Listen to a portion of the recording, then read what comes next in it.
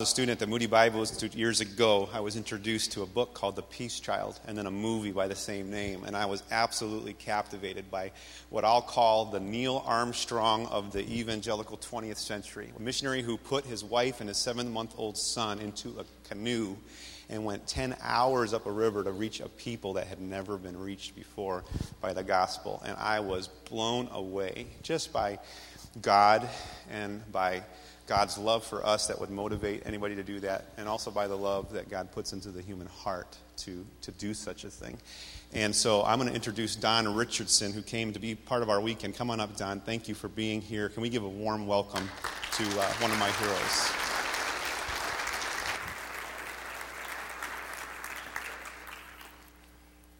Thank you, Scott. May God forgive you for your exaggerations and forgive me for enjoying them. It's such a pleasure to be your guest, and I'm very thankful to Rainey Abbott, who met my wife and me in Orlando, and I guess she heard me speak there and decided to recommend me. Thank you for that. So, you've heard me introduced, but I'm beginning this message drawing your attention to the most important introduction in the history of mankind. The introduction of Jesus as the Messiah among the Jewish people about 2,000 years ago. And who was privileged to make that most important ever introduction? A man named John the Baptist. For the purpose of that introduction, John used what must surely be regarded as the most meaningful metaphor ever used in any language. Pointing to Jesus of Nazareth that day, John the Baptist said, "Look, the Lamb of God," who does what? Say it with me, please. Who takes away the sins of the world. Believe me, that metaphor was extremely meaningful for the Jewish people because for centuries they'd been offering animal sacrifices. And those who sacrificed oxen, goats, sheep, even doves, probably thought that that animal blood was atoning for their sin, their breaking of God's law. Does animal blood really atone for anyone's sin? No, we read in the Epistle to the Hebrews, the blood of bulls and goats does not put away sin. Does that mean then that those animal sacrifices were offered in vain? No. Although those sacrifices did not actually atone for anyone's sin, they served another purpose. They served as what I'm going to call a cultural compass. A kind of compass designed not to point to one place, as physical compasses do. A kind of compass designed instead to point to one person, foreshadowing the one who would come into the world and would be the Lamb of God, the one whose shed blood would indeed atone for the sin of all who call upon God in repentance and faith. Well, that's one example of an Old Testament cultural compass identified by John the Baptist as pointing forward in time to Jesus. That was John chapter 1, verse 29, my first text. But there are other examples. Open your Bible to John chapter 3, read verse 14. Our Lord, conversing with an instructor of the Jewish law named Nicodemus, said something that would have had special meaning to a man like Nicodemus. Jesus said, "As Moses lifted up the serpent in the wilderness, even so must the Son of Man be lifted up." Thus Jesus identified that event from the Exodus account as foreshadowing him lifted up on the cross. Turn a couple more pages in the Gospel of John. You're in chapter 6. Begin reading in verse 28. There you find that Jesus made reference to the provision of the manna, the bread from heaven for the children of Israel during their wilderness wanderings, and on that basis said, "Moses gave you not the true bread from heaven." The true bread from heaven, he went on to explain, is he who comes down from heaven and gives life to the world. And then Jesus declared that he is that bread of life. 3 examples just from the early chapters of the Gospel of John. Fellow Christian, as you read on through the New Testament, you'll find many more examples where writers of the Old Testament refer to something in Old Testament culture as foreshadowing Jesus, foreshadowing one aspect or another of redemption, later to be revealed in its fullness with the advent of the Son of God. I'm sure you'll agree it was kind of God to give the Jewish people all those foreshadowings of the one who would be the promised deliverer, the promised Savior, so that they might have basis to recognize him by the fact that he fulfilled all of these foreshadowings. But now I invite you to ponder a major question with me. Are you ready for a major question? Are you? All right, here it is. That's fine for the Jewish people, but what about the rest of mankind? What about the human race all around the world? Did God take care to give only one small percentage of mankind foreshadowings of the Savior and leave the rest of the human race without that providence? Down through the centuries, those of us have been trained to be frontier crossers with the gospel, encouraged to go out into regions of the world where the message had never been proclaimed, learn languages in which it had never been expressed. We're not advised to expect to find what could be called Gentile cultural compasses waiting out there in the soil of those faraway cultures to serve the same purpose that the analogies I just quoted from the Gospel of John served. I guess our instructors didn't think God went to that much trouble. In spite of the fact that missionary instructors didn't think that such things would be waiting out there on the other side of those faraway frontiers, guess what we frontier crossers have been finding and making excellent use of down through the centuries? Gentile cultural compasses. We've been privileged to loosen little arrows on the dials of those compasses and see those arrows point men and women to Jesus in culturally relevant, poignantly meaningful ways. And as a result, their hearts and minds are open to receive the gospel and believe on Jesus as their Lord and Savior. And often when we frontier crossers came back home for a furlough, we didn't even bother to tell our instructors about the amazing things we found out there. I guess we thought it might confuse them, might not fit into their systematic theology, so we've tended to leave them in the dark. Hey, I'm asking you, would you like me to share some secrets with you from the other side of those frontiers this morning? Are you sure you want me to? You do? Oh, I just love it when people really want me to tell them what I really want to tell them. All right, you asked for it. I'm taking you back to 1807. And here we are standing by the docks in the port city of China. Here's a ship flying a British flag. It's docking. Who's this one Britisher disembarking? Robert Morrison. Why is Robert setting foot in China in 1807? Oh, he's here to be a missionary for Jesus Christ. Doesn't he know there are already 4 other ancient religions on the scene in China? Buddhism, Taoism, Confucianism, and in some areas of China, even Islam is already entrenched. What chance does one man have to establish a significant foothold for the Church of Jesus Christ against such odds? Look at the expression on Robert's face. I think he's sorely tempted to feel discouraged about his mission. He's just found out he's got to learn Chinese, which is a tonal language. That means it's not enough to produce the right sound with your vocal cords. You have to produce the right sound with the right pitch. If you think you're saying grandmother, but you pitch it wrong, the Chinese people hear you saying pig. You have to kind of sing Chinese, not just speak it. Oh, now look at the expression on his face. He's found something else about Chinese language. The ancestors of the Chinese 40 centuries earlier did not sit down and invent a phonetic alphabet of 26 or so symbols like our A to Z. They wanted something more complex than that, and they got it. They invented a writing system that utilizes more than 200 little pictures called radicals that get combined in complex ways to make words. Imagine Robert Morrison taking one look at Chinese writing, shaking his head in dismay, and saying with a sigh, "This reminds me of chicken tracks in the mud." You may have been tempted to complain just a little bit to God, saying, "Where were you, Lord, when they invented this? Couldn't you have exercised a little more of your marvelous capacity for sovereignty, causing them up with something simpler?"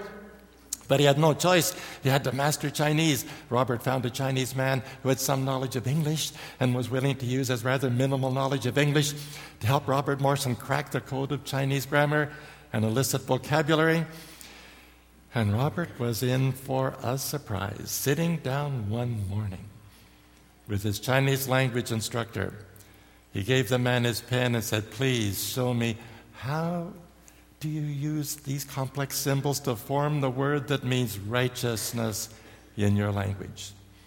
Chinese man took Robert's pen and went swish, swish, swish, swish, swish, and showed him the written form of that word. Imagine Robert's surprise when he saw the man had drawn two of the more than 200 options, placing one little picture over another. He saw the upper symbol was the symbol for a lamb, and underneath it, another little picture that means I, first person singular pronoun. He suddenly realized when the Chinese write the word that means righteous, they're actually writing the lamb over me, righteous.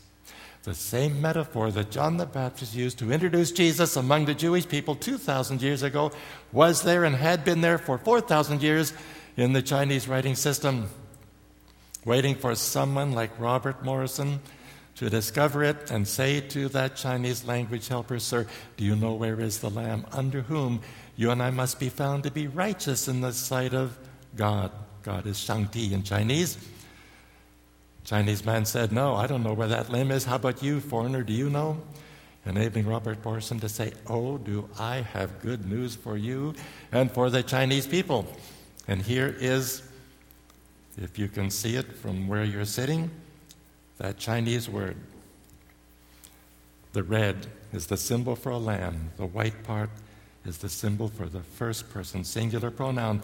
And Robert said to himself, if there's one spiritually significant encoded message in this ancient writing system, and maybe others, I must press on with my study and see what else is awaiting recognition here. And day after day, Robert began to discover dozens and eventually 120 Chinese words that had spiritually significant messages encoded according to how the ancestors of the Chinese 4,000 years earlier had decided to combine little pictures instead of phonetic symbols to make words. Robert found the Chinese symbol for covet requires you to draw two trees and a woman standing between the two trees making some kind of a choice. What does that have to do with coveting? And the Chinese symbol for a ship is a ship with 8 people sailing in it. You have to specify the number 8 or you will lose 1 mark in the Chinese language exam. Why 8 people sailing in a ship? According to Genesis, what was the first ship that ever floated? How many people were delivered from the flood in the ark? 8 personas, 8 people in a ship. And the Chinese word for come, just the verb come, is more complex. To begin, you draw the symbol for a tree at the center, and it's a tree shaped like, guess what? Like a cross. Now, the Chinese symbol for a man is an upside-down Y. Guess what is superimposed right over the center of the cross-shaped tree? An upside-down Y, a man suspended on a tree. Another part of it means mankind, and the meaning of this combination is the verb come. It reads like an encoded message, mankind come to the man who hung on a tree. The Chinese people, of course, had no inkling of the significance of these symbols, but Robert Morrison did. And he was privileged to loosen little arrows on 120 Chinese cultural compasses and show the Chinese people how they were all pointing to one person, Jesus. So he began to preach the gospel. And Chinese people, of course, there were those who opposed him, calling him the foreign devil, and his teaching, foreign devil's teaching. But then Chinese people began to say, wait a minute, look what he's doing. He's showing us that somehow our own ancestors anticipated the teaching that he would bring to our nation from this book. So some began to turn to the Lord. Robert Morrison wrote letters to his supporters back in England, letters that took about 6 months to get there. 6 months, again, for an answer to come back. Email and Skype were not invented yet. And as his letters are being read in front of congregations of Christians, people were amazed. They said, that's incredible. What's happening out there in China? By the way, who was that fellow we sent out there? Robert Morrison, never heard of him. By the way, how many others did we send out to China with him? And the elders who commissioned Robert to go to China rather sheepishly said, actually, we sent only him, and we almost weren't persuaded to send him. Didn't think it would be worth the time and trouble and expense, but apparently it is. So Christians began to say, are there others willing to follow the trail Robert has blazed out to China? If there are, let's send them as well. And there were others willing to go, like Hudson Taylor and Maria, and Jonathan Goforth from up in Canada, and his wife Rosalind, and eventually a few thousand others. And soon the gospel was being preached everywhere in China. And thousands of churches were planted. And in spite of the fact that communism expelled all the missionaries from China in 1949 and killed half of the pastors, confiscated all the church buildings, all the Christian schools, changed the church buildings into communist warehouses, and warned the surviving Chinese Christians, unless you abandon your faith in Jesus, you cannot be employed by the government, you cannot be a teacher in any school. Christians can only be grave diggers, garbage collectors, or tillers of the fields in the communes, nothing more. And as a result of the martyrdoms and the fear of some Chinese who capitulated to the pressure of communist oppression, the number of Christians plummeted from about 1 million down to 300,000 survivors who remained faithful. And the communists decided to scatter them thinly as possible throughout the commune system, saying if we leave too many Christians in one commune, they'll find each other and have their secret Christian meetings, and that'll encourage their faith, and we don't want their faith encouraged, so let's scatter them so thinly they won't be able to have any secret Christian meetings, won't be able to find other Christians. In the process of scattering the Christians as thinly as possible throughout the entire commune system in China, the Chinese Communist government, completely at its own expense, became the most efficient missionary sending organization in 2,000 years of church history. And the Christians they scattered so thinly did, of course, suffer from loneliness and heartache, as relatives, dear friends were separated from each other, perhaps never to meet again in this world. But how did they solve their loneliness problem? Besides having fellowship with Jesus and having the joy of the Holy Spirit, they befriended non-Christian Chinese and demonstrated the love of Christ. They were noted for compassion, honesty, integrity, and people were drawn to them in increasing numbers. And as a result of the thin scattering of 300,000 surviving Christians from the early 1950s until now, it is estimated the number of Christians in China has climbed well past the 100 million mark and is gaining at about 32,000 new believers every day net gain. I ask you, was it worthwhile for Robert Morrison to go to China and be an example to the church that this was a nation that had to be won? Even secular scholars are writing papers now about what they call the Christianization of communist China. And the communists are saying somehow we made a mistake here. There's so many Christians, we just got to show them a little bit of goodwill. So they grudgingly began to show a little bit of goodwill to the Christians by giving some of the warehouses back to them. And the Christians gladly accept them back, refurbish them as the churches they originally were. And so many Chinese Christians and other curious people throng to attend those reopened churches. They've had to establish a rule for some of them, even though they may have multiple services every Lord's Day.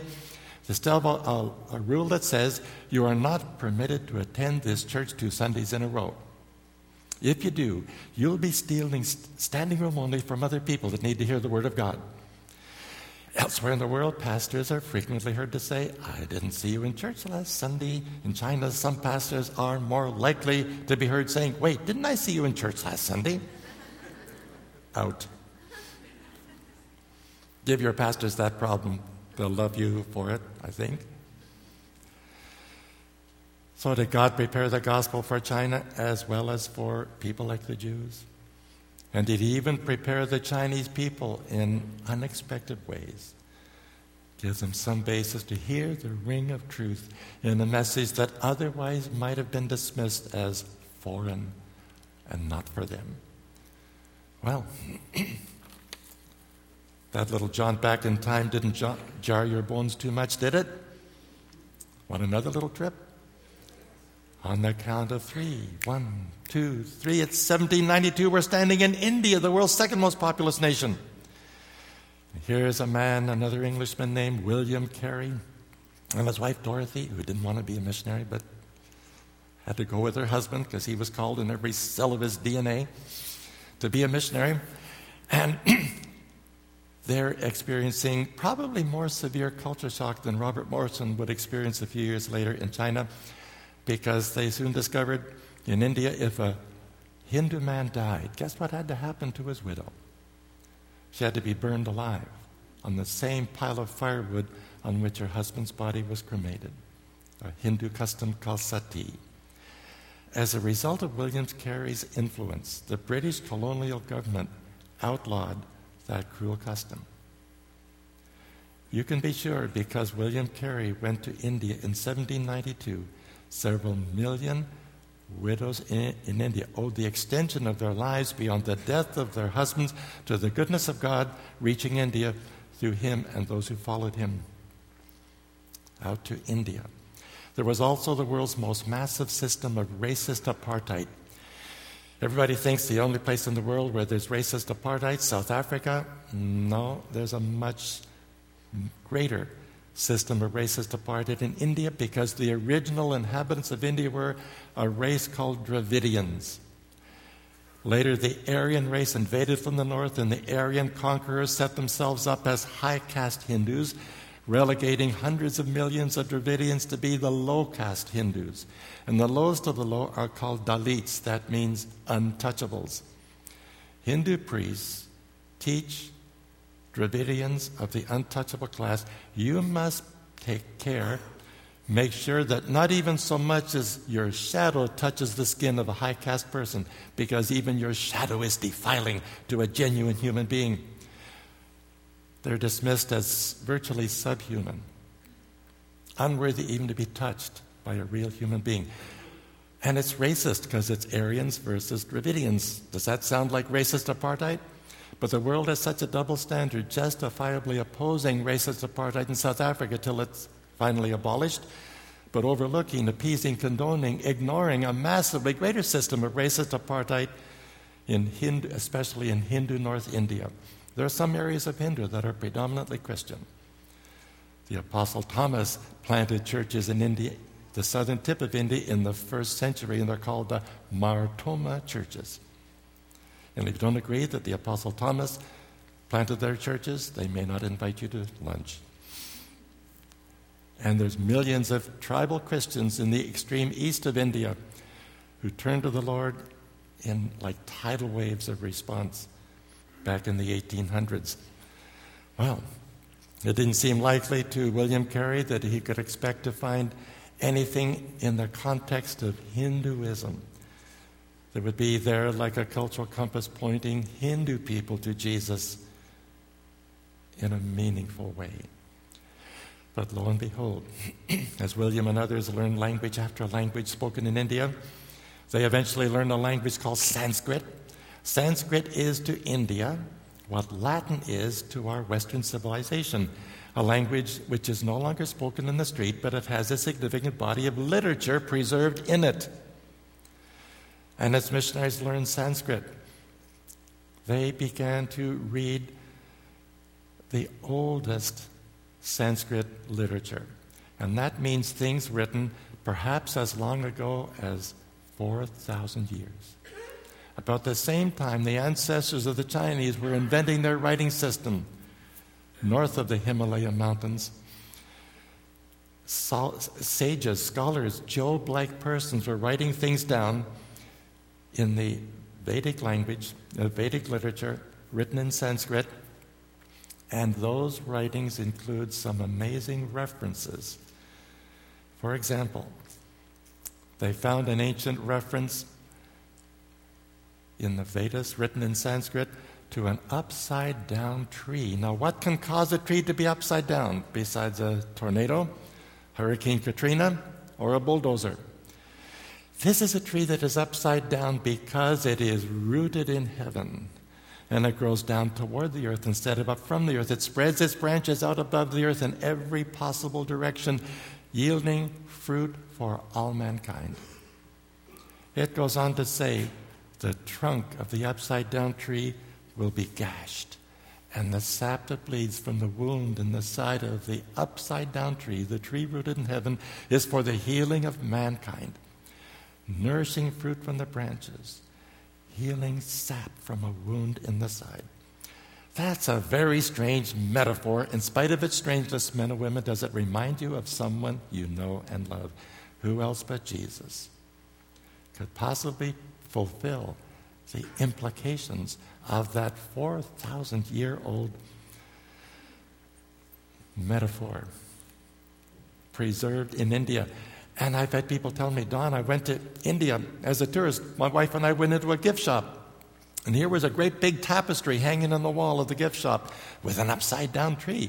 I was sorely tempted to say to the owner, don't you know your employees hung it upside down? But my wife said, shh, no, it's probably supposed to be that way.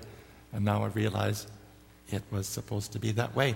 People have told me they've seen ceramic tiles glued on walls in India with an upside-down tree. And someone said, if only I'd asked my Hindu friends, why are these tiles upside down? The man who glued them on must have been on something. If only I'd been curious and asked why, I would have found something that I could have used to point my Hindu friends to Jesus. And so it goes around the world, and now more and more people are turning to the Lord in India. And where do you suppose the greatest response to the gospel in India would be? Among the high-caste Hindus on their pedestal of privilege, or among the Dravidians, especially the Dalits? That's where the greatest response is happening. It's estimated several hundred house churches are opening the doors for the first time every month across India, as more and more Dalits are learning through the gospel of Jesus Christ that they, dismissed as untouchables in Hinduism, are created in whose image? The image of God. And who loved them enough to die to atone for their sin? God incarnate in the person of Jesus Christ. And they're invited by faith in Him to enjoy not some beggarly kind of citizenship, but full citizenship in the most glorious kingdom will ever be, the kingdom of God. Does that sound like good news for untouchables in India? Indeed it does. Well, I've just given you 2 examples, but there are so many, and I'm running out of time. But if this message is serving you as a kind of appetizer, and what's supposed to follow the appetizer? The main course. Because I had an amazing experience as a young missionary in my mid-20s. We arrived out in the jungles of New Guinea under a mission called World Team. Please, everyone, say World Team. Now, please say worldteam.org. Look us up on the web. We're in 27 nations, planting churches where none have ever existed, crossing new frontiers, welcoming teams of young men and women from churches like this to raise their support, and we help them get their visas and make sure they get their monthly allotments so they can serve the Lord in faraway places. And Carol and I went to the big island of New Guinea, north of Australia, an island inhabited by 1,000 different tribes, speaking 1,000 languages. It's a big island. It's 1,500 miles long, 500 miles at the widest, shaped like a dinosaur. And down in the belly of the dinosaur was a newly discovered tribe called the Sawi. And they were known to be cannibals and headhunters. They'd never heard of judges, jails, policemen, or law courts. And so my colleague said, you're going to that tribe, the Sawi? We think they're called the Sawi. Do you think they'll invite you to dinner or to be dinner? But Carol and I had such deep assurance, as if the Spirit of God was whispering to us, I know the Sawi are cannibals, I know they're hunters. Don't worry about things like that. I've taken care of everything. They'll welcome you. And sure enough, they did. Because they've been hearing positive reports about tall, pale, sickly-looking beings called Tuans. That means European types. And all the reports about Tuans were so positive, they were eager to welcome a Tuan. And the other tribes were telling them, don't get your hopes up. They're a scarce commodity. There's not enough for every tribe to have one, let alone every village. These rare beings called Tuans. But I'm a Tuan. I went among them and used sign language to indicate I wanted their help to build a little house. They shouted for joy, helped me build a little 20-foot by 20-foot, 400-square-foot jungle home under a thatch roof. I called it our thatch box because it looked like a little matchbox with thatch. And then I brought my wife and baby son, and we took up residence, and they danced around the little house almost nonstop for 3 nights and 2 days. And I was so eager to learn the Sawi language, I went down by the river while most of them were still pounding their drums and chanting, dancing around the house. A few of them followed me down by the river, and I had to learn their language. I didn't have a dictionary for their language. I had no grammar to help me study their language. All I had to do was start pointing at things, hoping they would give me a word in their language for whatever I pointed at. So I began by pointing at a man. They looked at me curiously. One of them said, Didig. I wrote down, Didig means man. Then I pointed at a woman, and they said, Didig. I thought perhaps it just means person, without regard to gender. Crossed out man, wrote person. But then I pointed at a dog, and they said, Didig. I pointed at a house, a tree, a canoe, a paddle, a river. No matter what I pointed at, they kept saying, Didig, Didig, Didig, Didig, Didig, Didig, Didig. But then I was saying, Lord, have you led me halfway around the world to learn a language that has only one word? Finally, I realized what Didig meant, finger. It is not their body language to point with one finger. They were probably mumbling, this Tuan is so dense, he keeps holding up his finger. We can tell him the word, it just keeps asking us to repeat it. Do we have to stand here all day saying nothing but finger, finger, finger? What's the point? Are all Tuans as dense as this one? Did we get the dumbest one that was left over? Later I found I had to learn to point with my lips.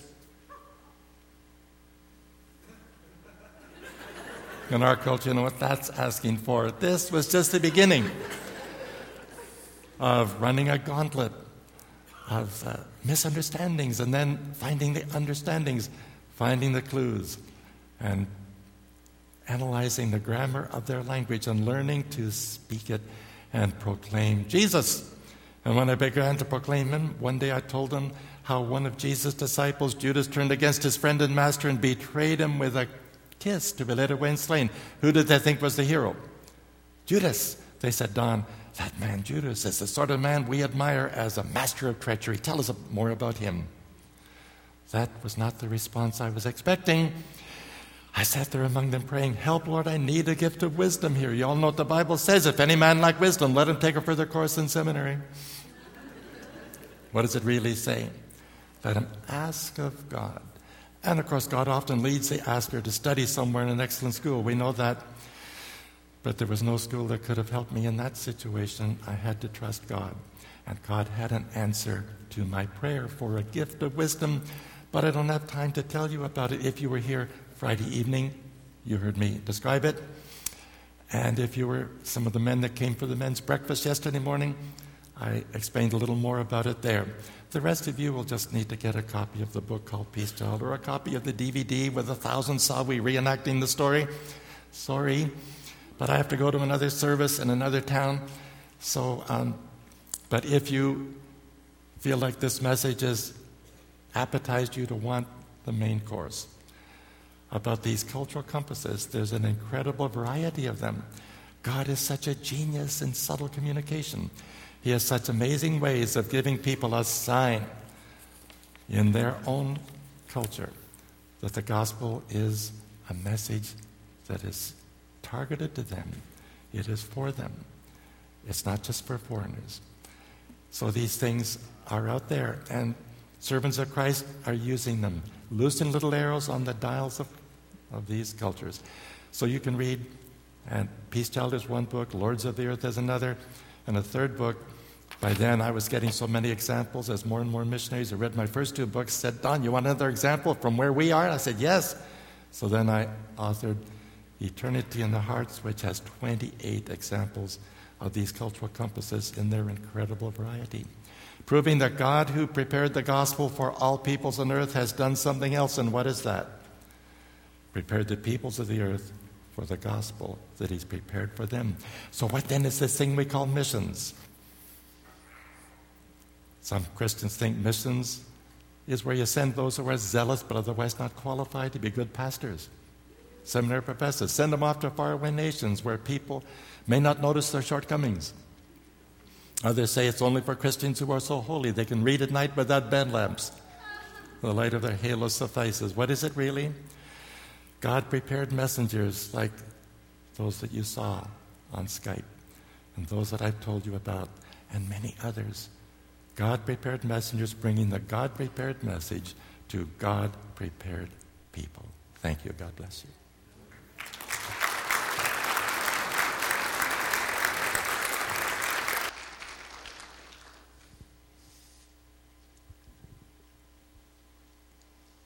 Pray ye therefore the Lord of the harvest, that he would send forth laborers into his harvest.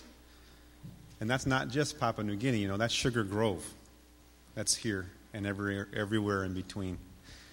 And we're just going to close with a word of prayer and ask God to continue to build this fire that's growing within us to bring glory to his name. Father, we thank you for the opportunity to worship you in the context of the story that you're putting together, Lord, the revealed story of the pages of Scripture, that first visit.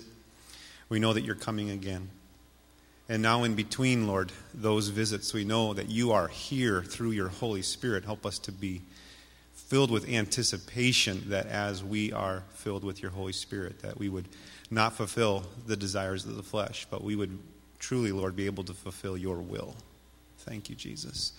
In your name we pray. Amen.